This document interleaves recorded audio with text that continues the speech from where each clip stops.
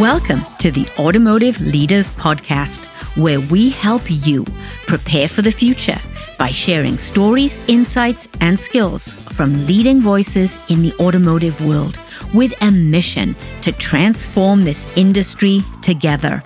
I'm your host, Jan Griffiths, that passionate, rebellious farmer's daughter from Wales with over 35 years of experience in our beloved auto industry and a commitment to empowering fellow leaders to be their best authentic selves. Stay true to yourself. Be you and lead with Gravitas, the hallmark of authentic leadership. Let's dive in.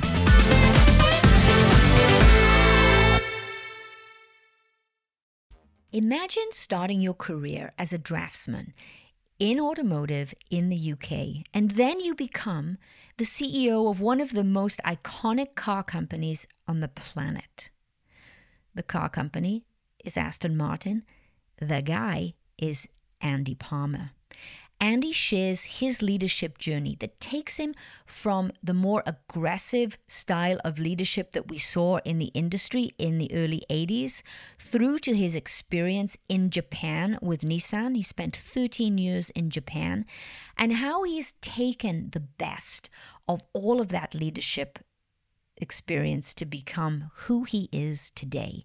He openly shares his vulnerabilities, what he does to deal with those vulnerabilities, how he inspires a team, how he galvanizes a team around a mission. We talk about the most inspiring experience that he's had on a team. We talk about Napoleon versus Wellington and a whole lot more. Enjoy. Andy, welcome to the show. I should say good afternoon or good morning, but hello, it's nice to see you and it's a pleasure to be on the show. Lovely. So Andy, let's get straight to it. What's your story? My story, well, I suppose from a career perspective, I started in the auto industry 41 years ago. Boy, time has flown. I left school at 15. I didn't much enjoy school, if truth be known. And I started in an apprenticeship at 16. I wanted since I was about 14 years old, and my father bought me an A-series engine to assemble and disassemble. I wanted to be an auto engineer. So for me, the quickest way from A to Z was basically to go into an apprenticeship. And I did that at a company called Automotive Products. They made clutches and brakes and gearboxes. 4 years later, and with the apprentice examinations done, I became a draftsman and then a project engineer in the advanced engineering department, working on DCT gearboxes, dual clutch. Decided to do a degree, a management degree, part-time as I came out of my apprenticeships. And that was actually spawned by some of your listeners may be old enough to remember Red Robbo and all of the wildcat strikes that happened in the UK in the early 80s. And I was inspired by just how bad management was at that time and in dealing with the unions and dealing with the grievances. And I sort of set upon this ambition of wanting to be a chief executive of an auto company at some point in my future, which drove me for the majority of those 41 years. Got my degree in industrial management, used it as a platform to get employed at Austin Rover or British Leyland or all of the other names that it got called over the period in powertrain. So I first of all was partly responsible for the development of the K-series engine. Then I went across into the transmissions area and eventually became chief engineer after 5 years for the transmissions, both product design and manufacturing.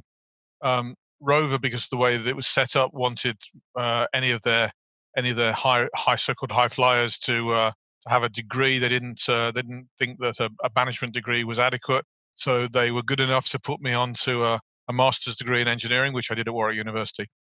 If I take you back to the late 80s, you'll remember that the Japanese were coming into auto and blitzing everything.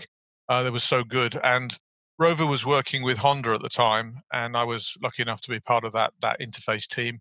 There was also a book that was called The Machine That Changed the World, Yeah. which inspired me as a book. And I figured out that I needed to spend probably 3 to 5 years in a Japanese company to learn everything that they did and then bring it back.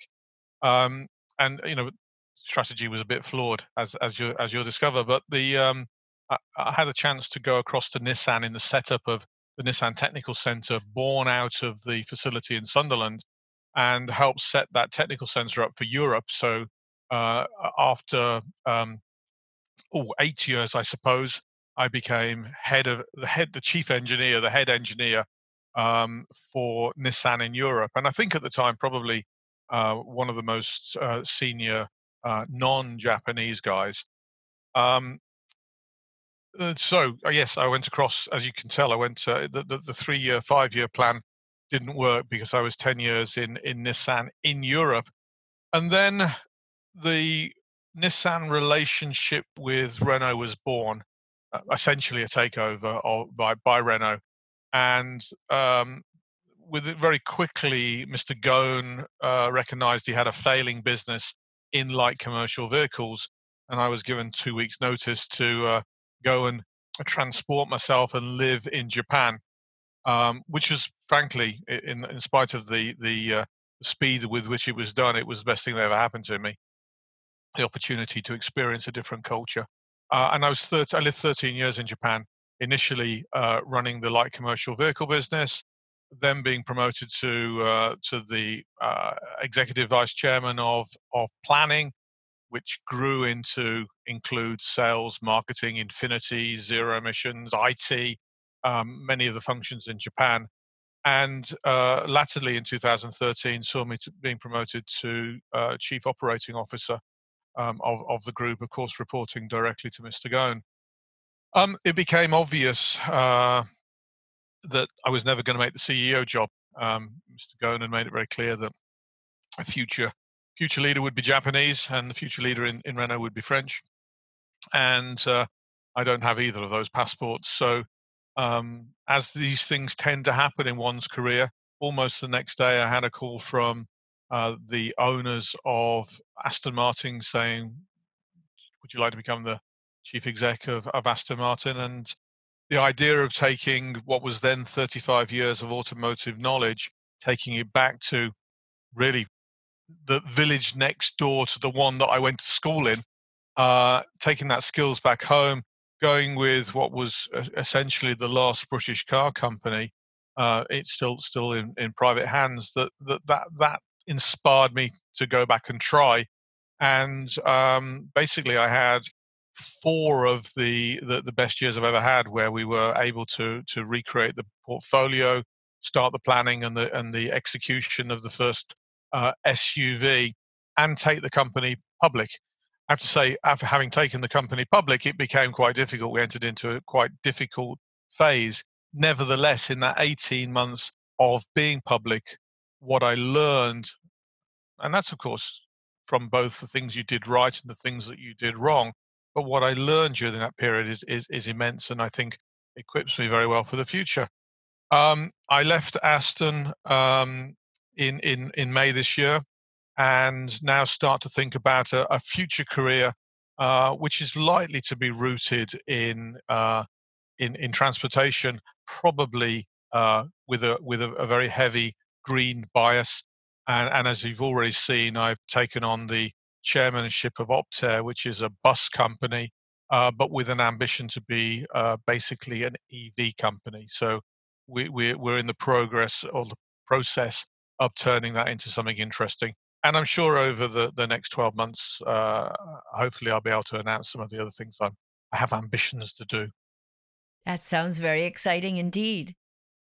I'm very interested to understand how your leadership style has evolved over time. You know, you mentioned Rover, and you take me right back to the farm in Wales when I learned to drive on my father's Rover, which was this beautiful tobacco leaf color, I remember, and the smell of those leather seats.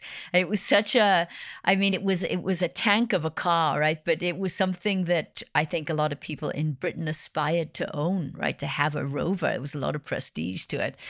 But I'm very interested to know how your leadership style has evolved over time. So take us back to maybe the days in British Leyland and compare and contrast to then coming up through Nissan and Aston and where you are today. Yeah, indeed, my leadership style has changed enormously over the years. Um, and I hope for the better. And by the way, I hope I haven't stopped growing, and that will continue. And I think one of the key points is I would implore to everybody, don't get stuck in one style.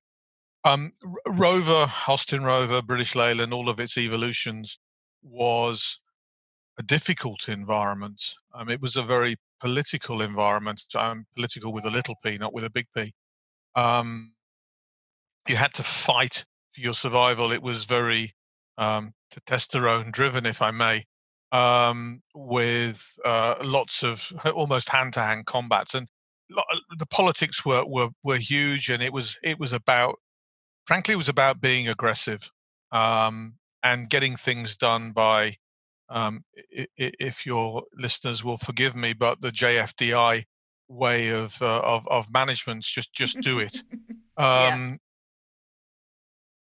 and I did well in that environment because I must have been a hot-headed youth that settled into it, and I could shout, and I suppose with some degrees of logic, I could survive in what was predominantly a culture born out of manufacturing, and obviously a culture that was shaped through the relationship with the unions, which wasn't particularly great.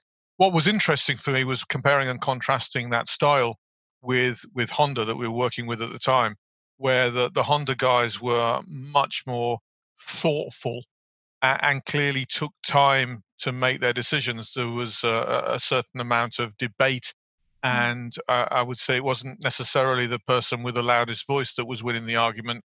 It was usually the person with the most persuasive argument that was winning the argument.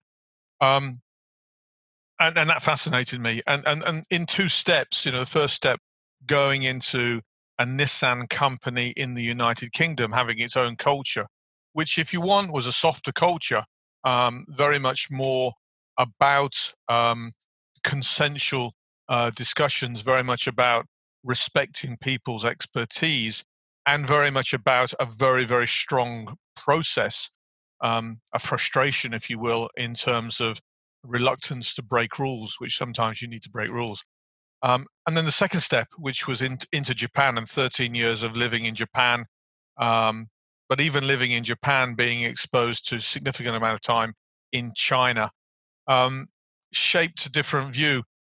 Something I take out of all of that is that consensus, or consensus forming, what in the Japanese word is nemawashi, is really important in terms of leadership. So perhaps the difference in style, what I learned in Rover perhaps was about management, about giving direction.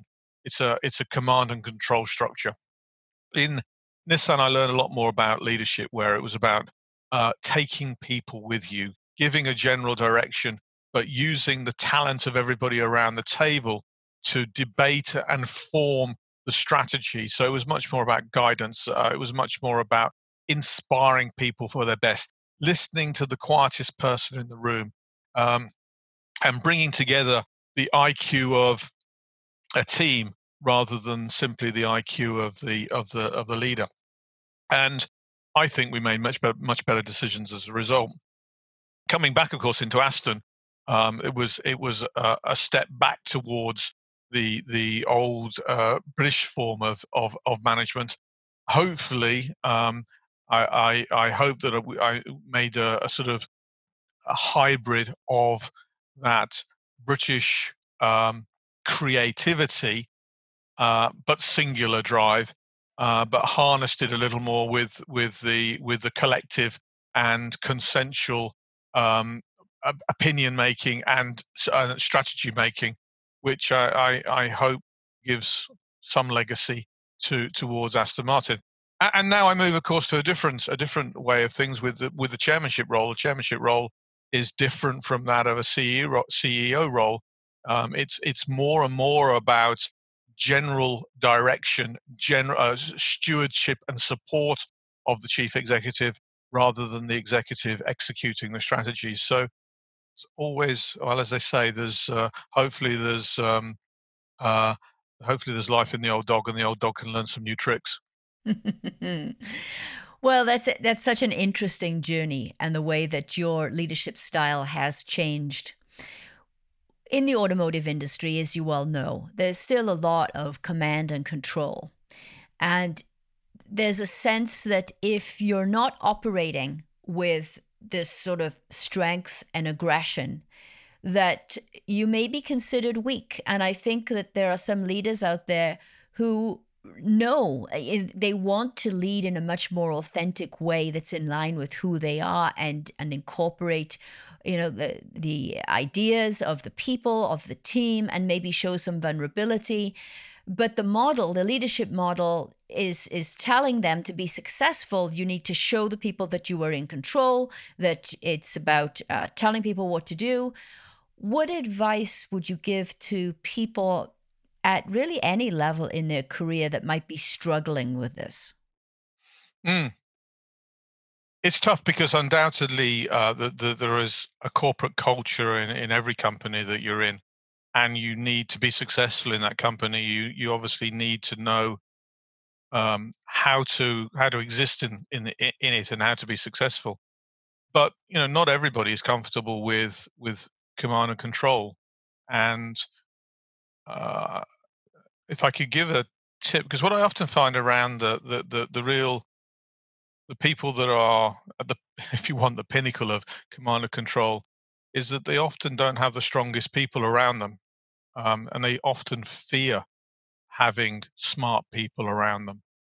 Um, what I've found is that the best way to succeed, the best way to make good decisions, and eventually most people are going to be judged by the results. You're going to get better results if you have good people around you. And if you can employ good people around you and you use their skills, you engage their talent, you don't fear them because they're actually making you look better. Um, if that's a structure you feel comfortable with, then I think generally speaking, the collective is always better than the individual. I mean, there are clearly brilliant individuals, but I haven't yet come across somebody that can do everything. And clearly, if the sum of the parts are greater than one, if you get that synergistic effect, and I'm throwing sort of managerial words at it, but the reality is, if you can engage a team and each member of the team is giving their best, and if you're conducting the orchestra in a way that makes it sound as good as it can be, there's a pretty good chance that your results are going to be better than the bully in the next office. Yeah, you're exactly right. And Google's Project Aristotle said exactly that. It supported that multiplier effect, that the secret to a high performance team is really getting to that multiplier effect. It is not just simply the sum of the individual parts. And so often I think that we look at an organization and we look at silos, right? We look at purchasing, we look at sales, we look at operations, and we say, and the leader says, well, if everybody would just do their job the way they were supposed to, we'd be fine. Yeah. Actually, no, you could be better than that with the right leadership, caring for people, understanding their needs, really harnessing their full potential. You can get that multiplier effect. I think to some extent we all know that, don't we? Because at some moment in our careers, almost all of us have been involved in a team of some sort, which is we've really enjoyed and we've been really proud of. And if you haven't been in one of those teams yet, you almost certainly will be in one of them at some point. And generally speaking, those teams are a diversity of people, cross-functional quite often, um, with a singular task in mind. I know that from my point of view, the one that stands out, and I have a trophy of it actually on my wall in my office here. But it was basically matching an Austin um, Rover transmission to a PSA diesel engine in in a metro, and we had 12 weeks to do it. And it involves basically designing and developing a new bell housing and associated installations. 12 weeks is a ridiculously short time, but by bringing together people from different parts of the organization, from purchasing, from manufacturing, from engineering, from testing, and everybody basically being focused on, we're not going to allow this to fail, we're going to make it work, driven by one aim. um, One of the most inspiring teams I've ever worked in, and definitely it was worth more than the sum of the parts. No question about it. To do something that would normally take 2 years in 12 weeks clearly was something you can't repeat continuously, but something very, very special. The Google Project Aristotle claims that the number one success factor for high performance teams is psychological safety. So I'm guessing that the team you just described, everybody felt safe to put their ideas forward, to show up as their authentic selves, as their true selves. Could you talk a little bit about this psychological safety and how do you get that in a team? Yeah, I look in. You can never promise more than you can promise. If you're a mid-ranking manager in an organization, you can't promise somebody lifetime employment or anything like that. And in fact, even if you're the CEO of a company, you probably can't promise that. But what you can, I suppose, do is, first of all, demonstrate through your own actions that you're not there to simply take the credit for everybody else's hard work. Team working is also about team reward, and making sure that your bosses see where the real work is being done. So I think not being selfish about the output is very, very important. And I think, security also comes from knowing that you're doing the good job. So I think it's the responsibility of the team leader to engage with the team sponsors, the people that sit above the team, so that people can see access to the more senior management and know that the thing that they are working on is inspired by, supported by, valued by the organization as a whole. And in some way, that, of course, does bring psychological safety. Um, the other thing I think, and it's the hardest thing in the world, and I have to say it was somewhat easier in Japan than it was when I was working in the UK, um, but it's okay to fail. Um, we in the UK seem to have a big problem with failure, and it sort of sits with you forever. Um, the US is much better at it, and in Japan, as long as you're seen to have done everything possible to avoid the failure, if it was bad luck, it was bad luck, and it seems to be put behind you. But that ability during your career to fail, but still be picked up and allowed to try again, and of course, absolutely key is learn from that failure. The principle of kaizen, I think, and to some extent poka-yoke. I think that's really, really valuable. So a safe environment where maybe some of the parts of the team are allowed to fail and learn, but your job is to make sure that those failures are mitigated and that the team succeeds. And to some extent, developing a new car, uh, wherever it might be, for whoever it might be, is part of that. You're leading a team. Is that developing a new car is about many, many, many parts and activities. The overall car can be wonderfully successful, but in getting there, undoubtedly, there's been a number of failures. And as long as you're not punishing people for those failures, but that you're inspiring people to learn from it, I think there's value in that failure. And that's where this idea of psychological safety comes from, right? Is that people feel safe, that they can make a mistake, and that it is okay. And innovation, by definition, is trying and failing and trying and failing to get that one idea. It's not innovative if it's not failing, to be frank, because you're not pushing hard enough. It's the as a racing driver, or a very bad racing driver myself. It's the old adage: if you're not spinning, then you're not going fast enough. Yeah, well said. Well said. This team that you described that had a 12-week deadline, did you burn the boats? Did you, because it sounds like there was such a bone deep commitment to succeed on that team. How did you, somehow that team was convinced that failure was not an option, right? It was going to happen. Yeah. Did you burn the boats? How did you do that? Not exactly, because what would have happened if we'd have failed? We simply wouldn't have had a Metro diesel, or we wouldn't have had a Metro diesel until it was successful. The 12 weeks was driven by the desire to reach the original job one date. I won't go into the details of what happened, but basically the partner of the gearbox dropped out, and there was it was I think for the team it was exercising something in I'm sure in the British psyche, which is if you're backed into the corner and your backs are against the wall and you're essentially the little guy taking on Goliath.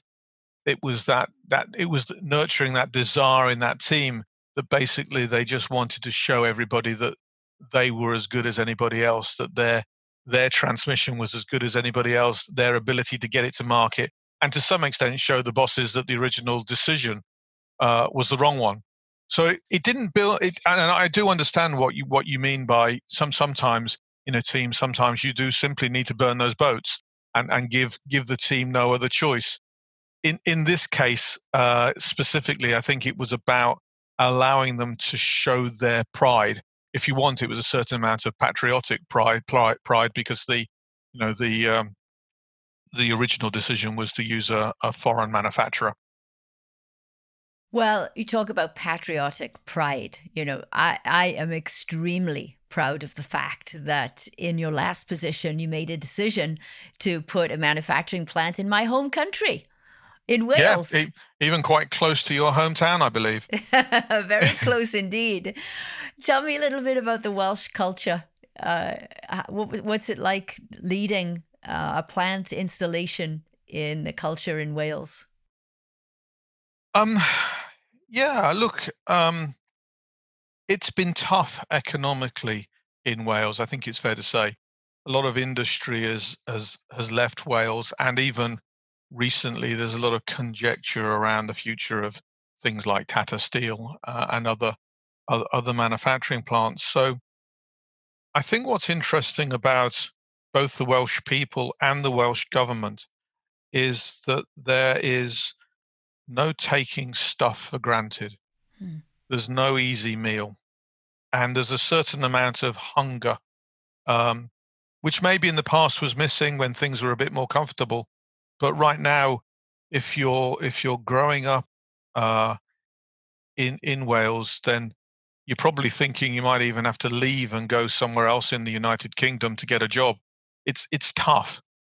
And what I like about working with the Welsh is that they I mean they really did knock down walls to make things happen, because there was this hunger this hunger times pride. That plate on a DBX that says "Made in Wales" as opposed to saying "Made in the United Kingdom" is an enormous motivator for the team, and they see it on every car that goes down the track. Um, that times the fact that if they don't have a job there, then there's a pretty good chance they don't have a job anywhere. Um, it makes it an inspiring group to work with. Yeah, yeah, I think so. Harnessing the spirit of the Welsh dragon. Indeed. Okay, we've talked a lot about leadership. As you know, I am always talking about authentic leadership. What is, if you could summarize some of those leadership traits, what is authentic leadership to you? Authenticity, vulnerability, honesty, I mean, those are the soft words that perhaps you wouldn't necessarily hear associated with leaders, but I think by demonstrating vulnerability, demonstrating where you have, if you want, personal weaknesses, um, and looking to the team to compensate for those, that's also part of the honesty and the authenticity. And then I think obviously there's a certain amount within that authenticity. There's a certain amount of skills. So having learned your way through the organization, having a foundation in something. When I lecture at universities, I always say to the kids, basically be really, really good at something. You might not get to spend all of your career in it, but you've always got that foundations. Make those foundations deep. So I suppose it's the left and the right hand side of the brain, but basically there is on one side those psychological things of projecting um, that vulnerability, authenticity, and honesty, and at the other side, being a mentor because people know that your decision making is robust and reliable, and if you can bring those two together, and of course, there's the hygiene factors of things like good communication and language. If you can bring those together in that package, then there's a reasonably good chance you're going to be a good leader. Now, your style is going to you're going to evolve it yourself, and I'm a great believer in looking at history and determining your style if you want by looking around. One day I'll get around to doing a PhD in the history of leadership, but if I can give you the analogy that I love to talk about, and a particular battle that I've read lots about. It's basically Napoleon facing Wellington, and the Napoleon style is very much the sort of philosophy of the helicopter, where you sit behind the battleground on the hill, having an oversight of the battle, and then sending your lieutenants down to direct the troops from that high level position. Nothing wrong with it. In fact, there's an awful lot right with it because you're giving yourself time to think and direct. Not my style. My style is very much the style of Wellington, where Wellington would go on his horse to the parts of the battle where the front was waning and where it needed support. Miraculously, he never got hurt. But basically, he would lead from the front. He would draw his people, and people didn't necessarily like Wellington, but they were in awe of him. They knew that if he was around, then they were unbeatable. And you know, for me, I prefer the latter form, but there are plenty of people that the former. But I think understanding that there are different methodologies, and even sometimes you can yourself transport between the two methodologies, I think is important and all part of that authenticity. You mentioned vulnerability. You're a senior level executive and have been for many, many years. Aren't you concerned that people might see you as weak if you show vulnerability? I know that that's a fear that a lot of leaders had. They're afraid to show vulnerability, but yet it's a strength. I get it. I mean, um, if you show weakness, people will see weakness. Uh, but the fact is, as we all know, you can admire leaders that you or I have worked with. When you get close to them, you find out they're only human, and uh, humans are vulnerable. And I think you're a much better leader if you know where your personal vulnerability is, because at least then you can choose the team around you that compensates for it. I'm intrinsically quite shy. It might surprise you to hear. Um, I don't much care for small talk at parties. Yes, I'm a great believer in management by walkabout. So I used to have a guy around me for much of my career. You may know him, Simon Sproul, um, who was the guy that would come in my office and say, "Andy, we're going for a walk." and he wouldn't. I mean, he'd just walk, and then basically I'd fall into the comfort of talking to people, because I know that's important, and I know when I do it, I like it, but I needed someone around me to give me that stimulus. The vulnerability is that I'm telling you, I'm quite a shy individual. But basically, so I don't need to tell you, because when I'm talking on something like this, I won't come across as particularly shy.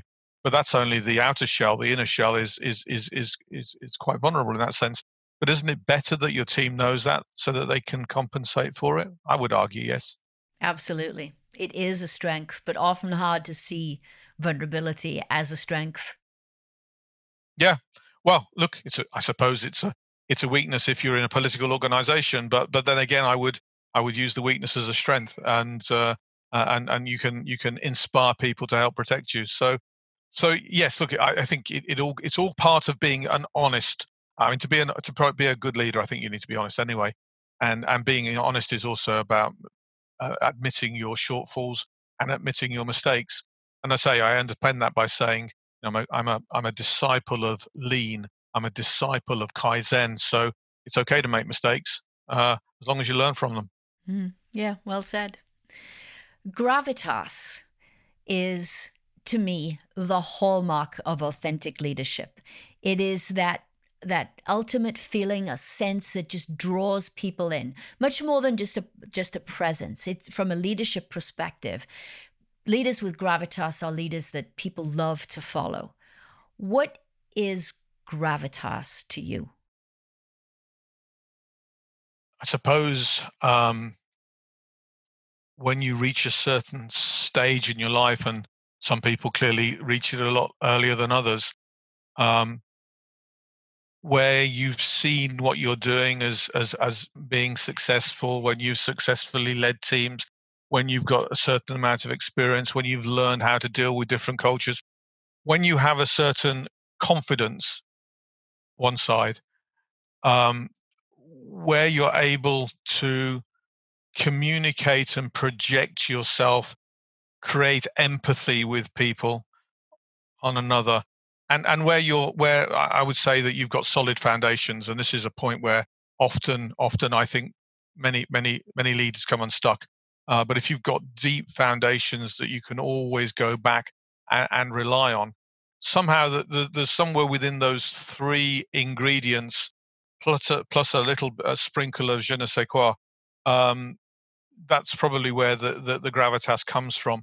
And there are not that many people that achieve it, to be honest. We know the giants of our industry, and there are not that many of them. And every now and again, some of those giants demonstrate their own vulnerability, and you find out that their foundations aren't that strong anyway.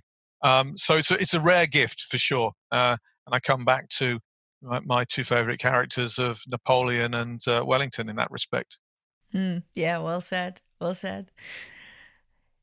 Talk to us about vision and purpose. We've touched on it somewhat, but how do you get a team behind your vision? What are some of the actual things that you do as a CEO, as a leader in a major organization? How do you get people behind that vision? It's much more, we all know it's much more than producing a PowerPoint and putting a poster on the wall. How do you actually do that? Yeah, it's all about belief and inspiration, isn't it? I often used to refer to it as the battle standard, the rallying around the flag. Um, I mean, at the end, the goal that you've pointed the team towards needs to be very clear, needs to be simple to articulate. In a big organization, not everybody is as well informed as you'd like. Not everybody is as smart at understanding things as you'd like. Not everybody has the same level of interest, but everybody will understand a simple message well communicated. So if you've got that simple message well communicated, and you have you're able to demonstrate a delivery mechanism that shows it's possible. In other words, people can believe in the vision. Um, and if you're able to point out perhaps the things that are difficult about it, you've already pointed out the bear traps and the things to be avoided. and if that vision is something that you can be proud of as a team. Um, I think that's how. I mean, that's broadly how you get there. Now, some people do that naturally. Some people are very very good at talking about what they want to go and what they want to create. Um, and I'm thinking of people like Elon Musk, for example. Um, some people it's not quite so natural. Through my career, obviously you can tell heavily influenced in Japan. And in this case, I did my PhD on this particular subject, is the use of something called a Hoshinkanri, which directly translated means policy deployment. But if you want, it takes a vision or a policy, and it breaks it down into strategy and tactic, and gets down to the individual's annual objectives, if you want to go that deep. And I think what it does is it structures that story, whether it's a transformational story or a equity story. Basically, it puts the bones around that, the delivery mechanism. So, for example, in the case of Aston Martin, it was the second century plan, 7 cars in 7 years. Um, in the case of Nissan, it was the Nissan 180. In the case of the gearbox that I talked about, it was the R65 simultaneous engineering project. But not quite so inspirational. I was much younger. But basically, somewhere in my mind there was a vision, a strategy to get there, and a bunch of things that needed to be done. And I discovered this methodology of Hoshinkanri, which helped me um, structure that for other people and helped me to explain that vision in each of the transformations I was responsible for. When you once you have a vision, you have your people behind the vision. How do you keep it real? Because we all know the higher up you go in your career, sometimes it's difficult to keep in touch with what's really going on. Now, you've already talked about you're very much a supporter of management by walking around. You like to walk around and talk to people. But there are other stakeholders, right? There are suppliers, there are customers. You can't get around to everybody all of the time. So how do you keep it real as a CEO, as a senior executive? I suppose everybody has their own particular style. Um, Certainly, the worst kind of transformations are the ones that only last a few weeks, where someone has a very good idea and goes away and hires a consultant, and they come in and they make a nice PowerPoint, and then they lose patience, or they lose interest in it, and it dies on the vine. And I'm sure we've all been part of initiatives that died on the vine, because something like 70% of all turnaround initiatives fail anyway. Um, how do you keep it real? Well, again, I'll talk only for myself. I always have had a very large first line. So the first thing I did, for example, at Aston, was cut out what was the COO, CFO line people. So rather than having 2 or 3 people reporting to me, I think I had 12. Um, a flat structure is another way of saying the same thing. So I took out 2 levels of management, actually. So get it as flat as you can means that the distance between the top of the organization and the bottom of the organization is much closer. It also gives you exposure to a lot of different perspectives, rather than the filtered few. And the less filtering in an organization tends to be the more accurate understanding of what's actually going on. Um, I never ever made a decision in my office. Uh, I had plenty of people over the years come in and lobby for a decision. And lobbying, I suppose, is fine because you're hearing one person's point of view. But I had a very, very strong instinct that every Tuesday, pick a day, would be my management day, where my whole management team would be around the table, and any proposal or change or idea would be debated and agreed in a consensual way around the whole team. Does 2 things. Well, first of all, it kicks the idea around and finds its weaknesses with people looking at things from different perspectives. But perhaps as important as that, um, when everybody buys into an idea, you don't get the kind of passive aggressive of I wasn't involved, it wasn't my idea. Everybody brings their heart into the decision and are more likely to execute that decision than just whinge and moan and try and kill it from the sidelines. So that's my way. I'm sure there are many other ways, but that's my way. When you're debating ideas as a leadership team, there's sometimes a concern that people are afraid to offend the boss and may not put forward an opinion that is not in line with others. How do you encourage that healthy conflict in a leadership team? Well, you don't do it overnight for sure, because no matter what type of leader you are, people will still see you as the boss. So I think it's something that's developed over time as people begin to trust you. Um, in my own sense, well, you try and draw it out, especially from the quietest member. There's actually a really interesting textbook called Quiet, which I would advocate anybody to read. But it's about looking for the quietest member in your team, because quite often they're deep, and it's worth listening to their opinions.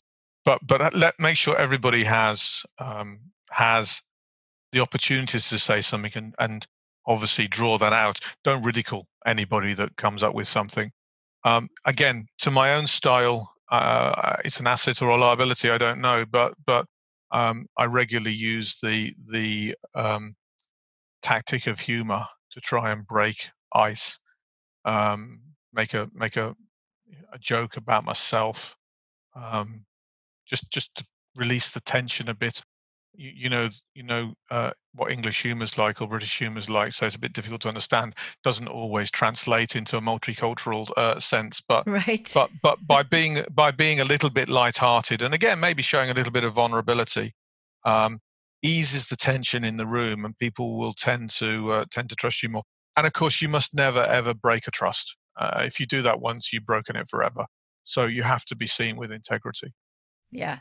And I think you're absolutely right. Once people know that you as a leader are not going to make a decision just purely based on the last person that left your office, that it's going to be a team decision. You're going to make these decisions together. Because I think sometimes you see leaders where they're only as good, the decisions are only as good as the last person that left their office.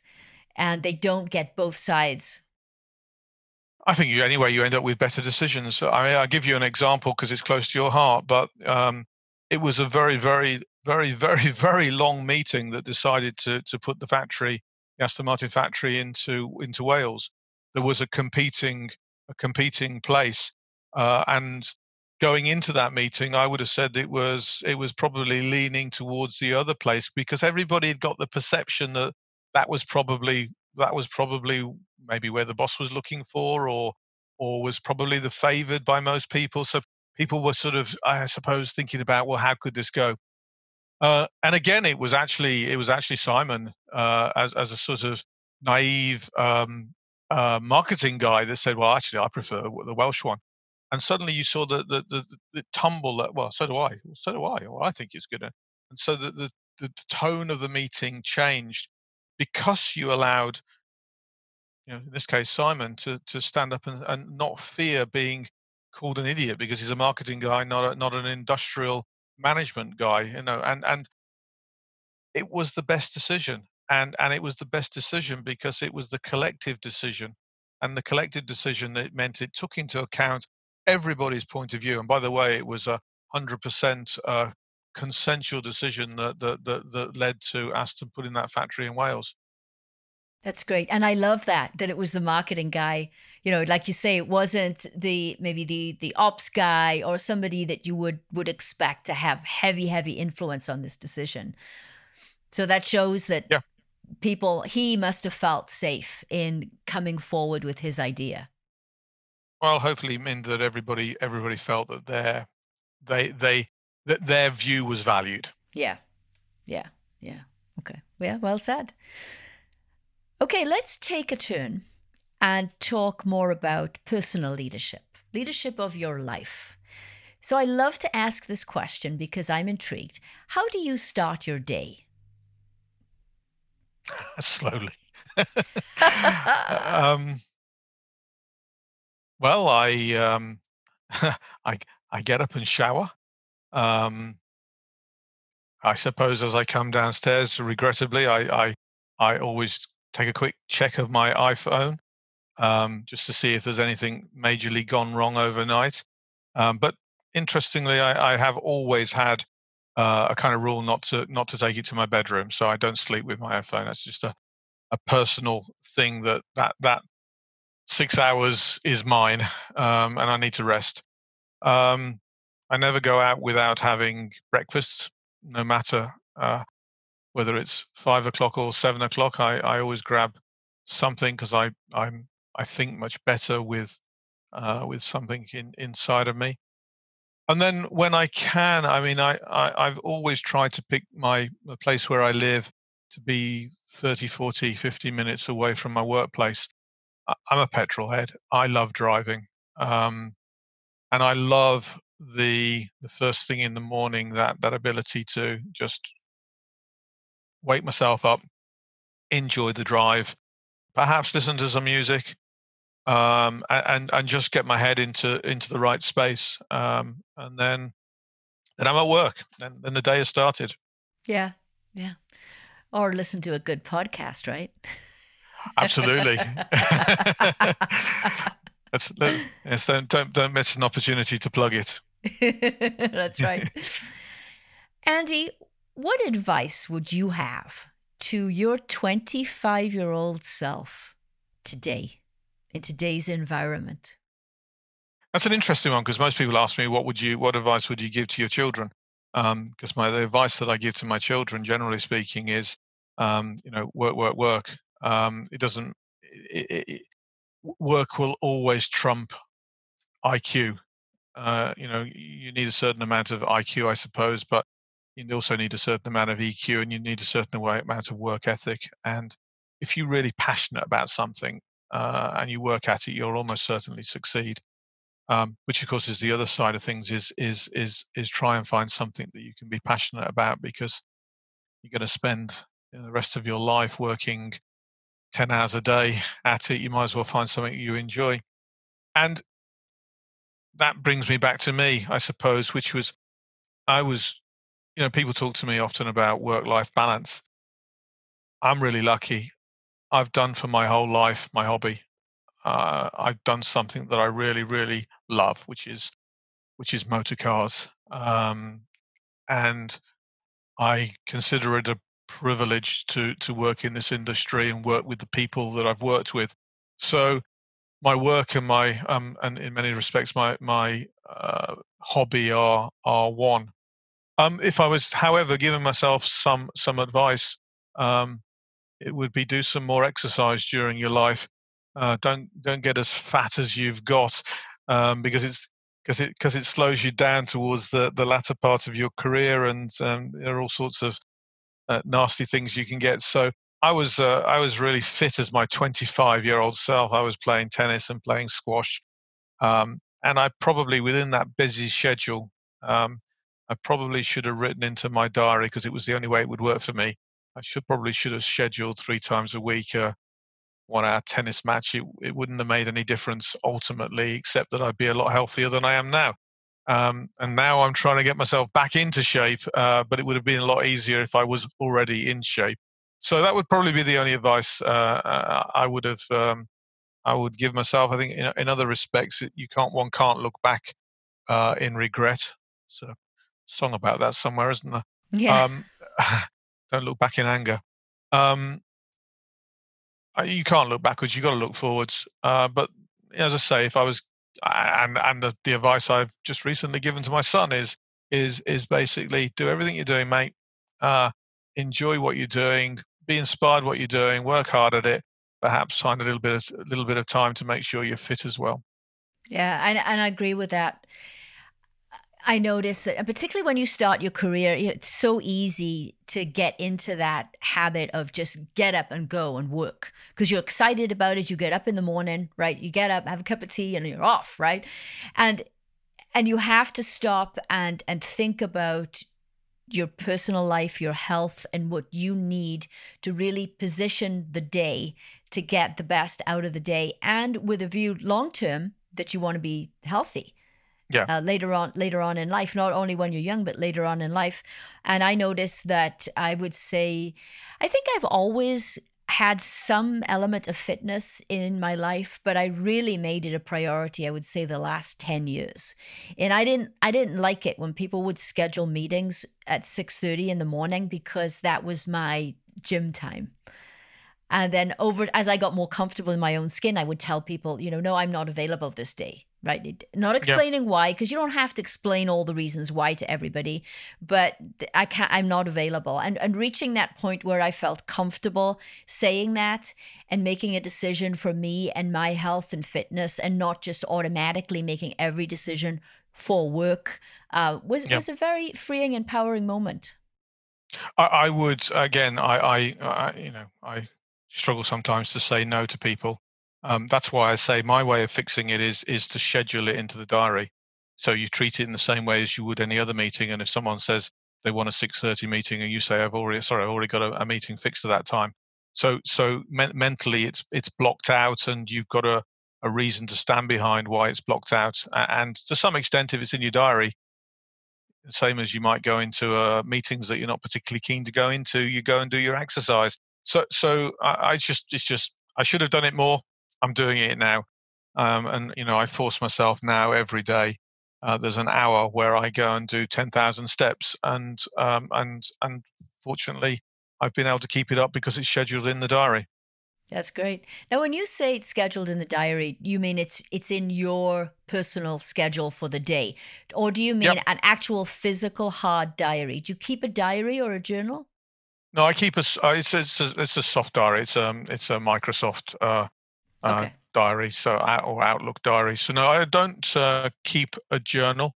I um I'm a mouse of a scurrying stuff away. I religiously file everything. So um over the years, I've accumulated lots of stuff in terms of what I've done, and somehow I think it goes back to my PhD days, where I think sometimes occasionally it's useful to look back on things. But no, I haven't written a diary. Maybe one day I'll do an autobiography. You never know. You never know. Talking about looking back, let's talk about your legacy. How Mm. do you see your legacy? Well, that's an interesting debate, particularly as I'm evolving into a new roles at the moment. Um, I think I would answer that in two ways. The way I look at my legacy, I look at it in two ways. One is I'm fortunate enough to work on product that I love, which is the car, and I can point to cars, and I've been lucky enough to be involved in the leadership of hundreds, if not close to 1,000. Um, and I can mark my career by certain key cars. The nice thing about cars is they stay around an awful long time. But for example, early part of my career, I led a team that managed to package a catalyst into the Mini, so into Isigonius's Mini, the old Mini, not the new one, and that kept that product alive for a few more years, where it could easily have died and gone out of existence. So I look with great affection at the Mini. In fact, you can find just here a little model of a Mini, which Yeah, reminds me there it is. of that particular job. Um, that was my milestone at Rover, I suppose. And as I think towards Nissan, cars like the Qashqai, cars like the Altima.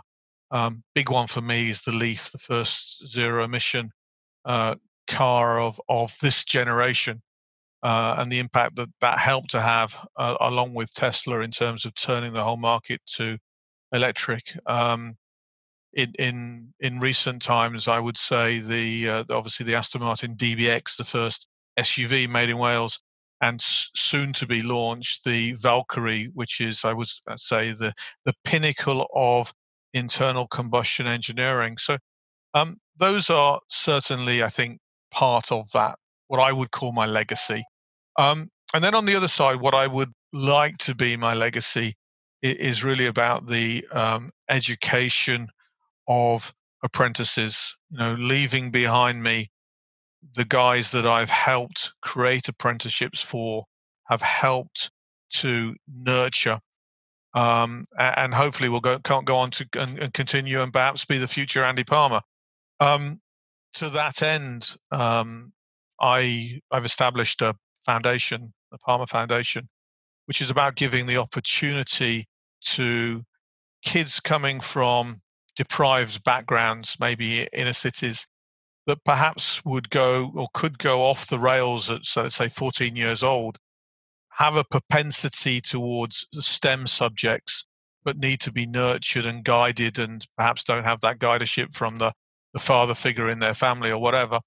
Help them onto an apprenticeship, sponsor them, pay their salary, in short, for the first 2 years. So, and then at the point of 18 years old, either find an employer that will complete their apprenticeship or get them into the university system.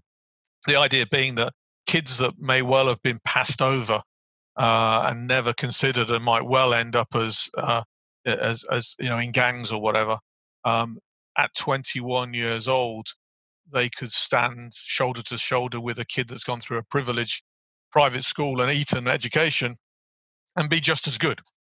And those, at the moment, those are small numbers, but hopefully, as the foundation grows, I sincerely hope I can find a funding mechanism that will allow that to grow and grow and grow, and that we can see British kids going through STEM subjects, and who knows, have a big ambition, maybe one day internationally. Yeah, that's wonderful. That's a great legacy to have. Well, I would like to thank you very much for your time today. And I have to tell you, I'm tremendously excited to see what the next chapter is for you. This incredible career, but the different cultures that you have really worked in, and you were in Japan for a long time. This wasn't just a stint or, a couple of years experience being a leader for a short period of time. You really understand the culture in many different countries. And as you said, it's evolved your leadership style. So where you go now after this could be anywhere. I think it's very exciting, and I can't wait to see what it is. So thank you again for your time today. My huge pleasure. It's been great fun talking to you. Thank you, Andy. Thank you.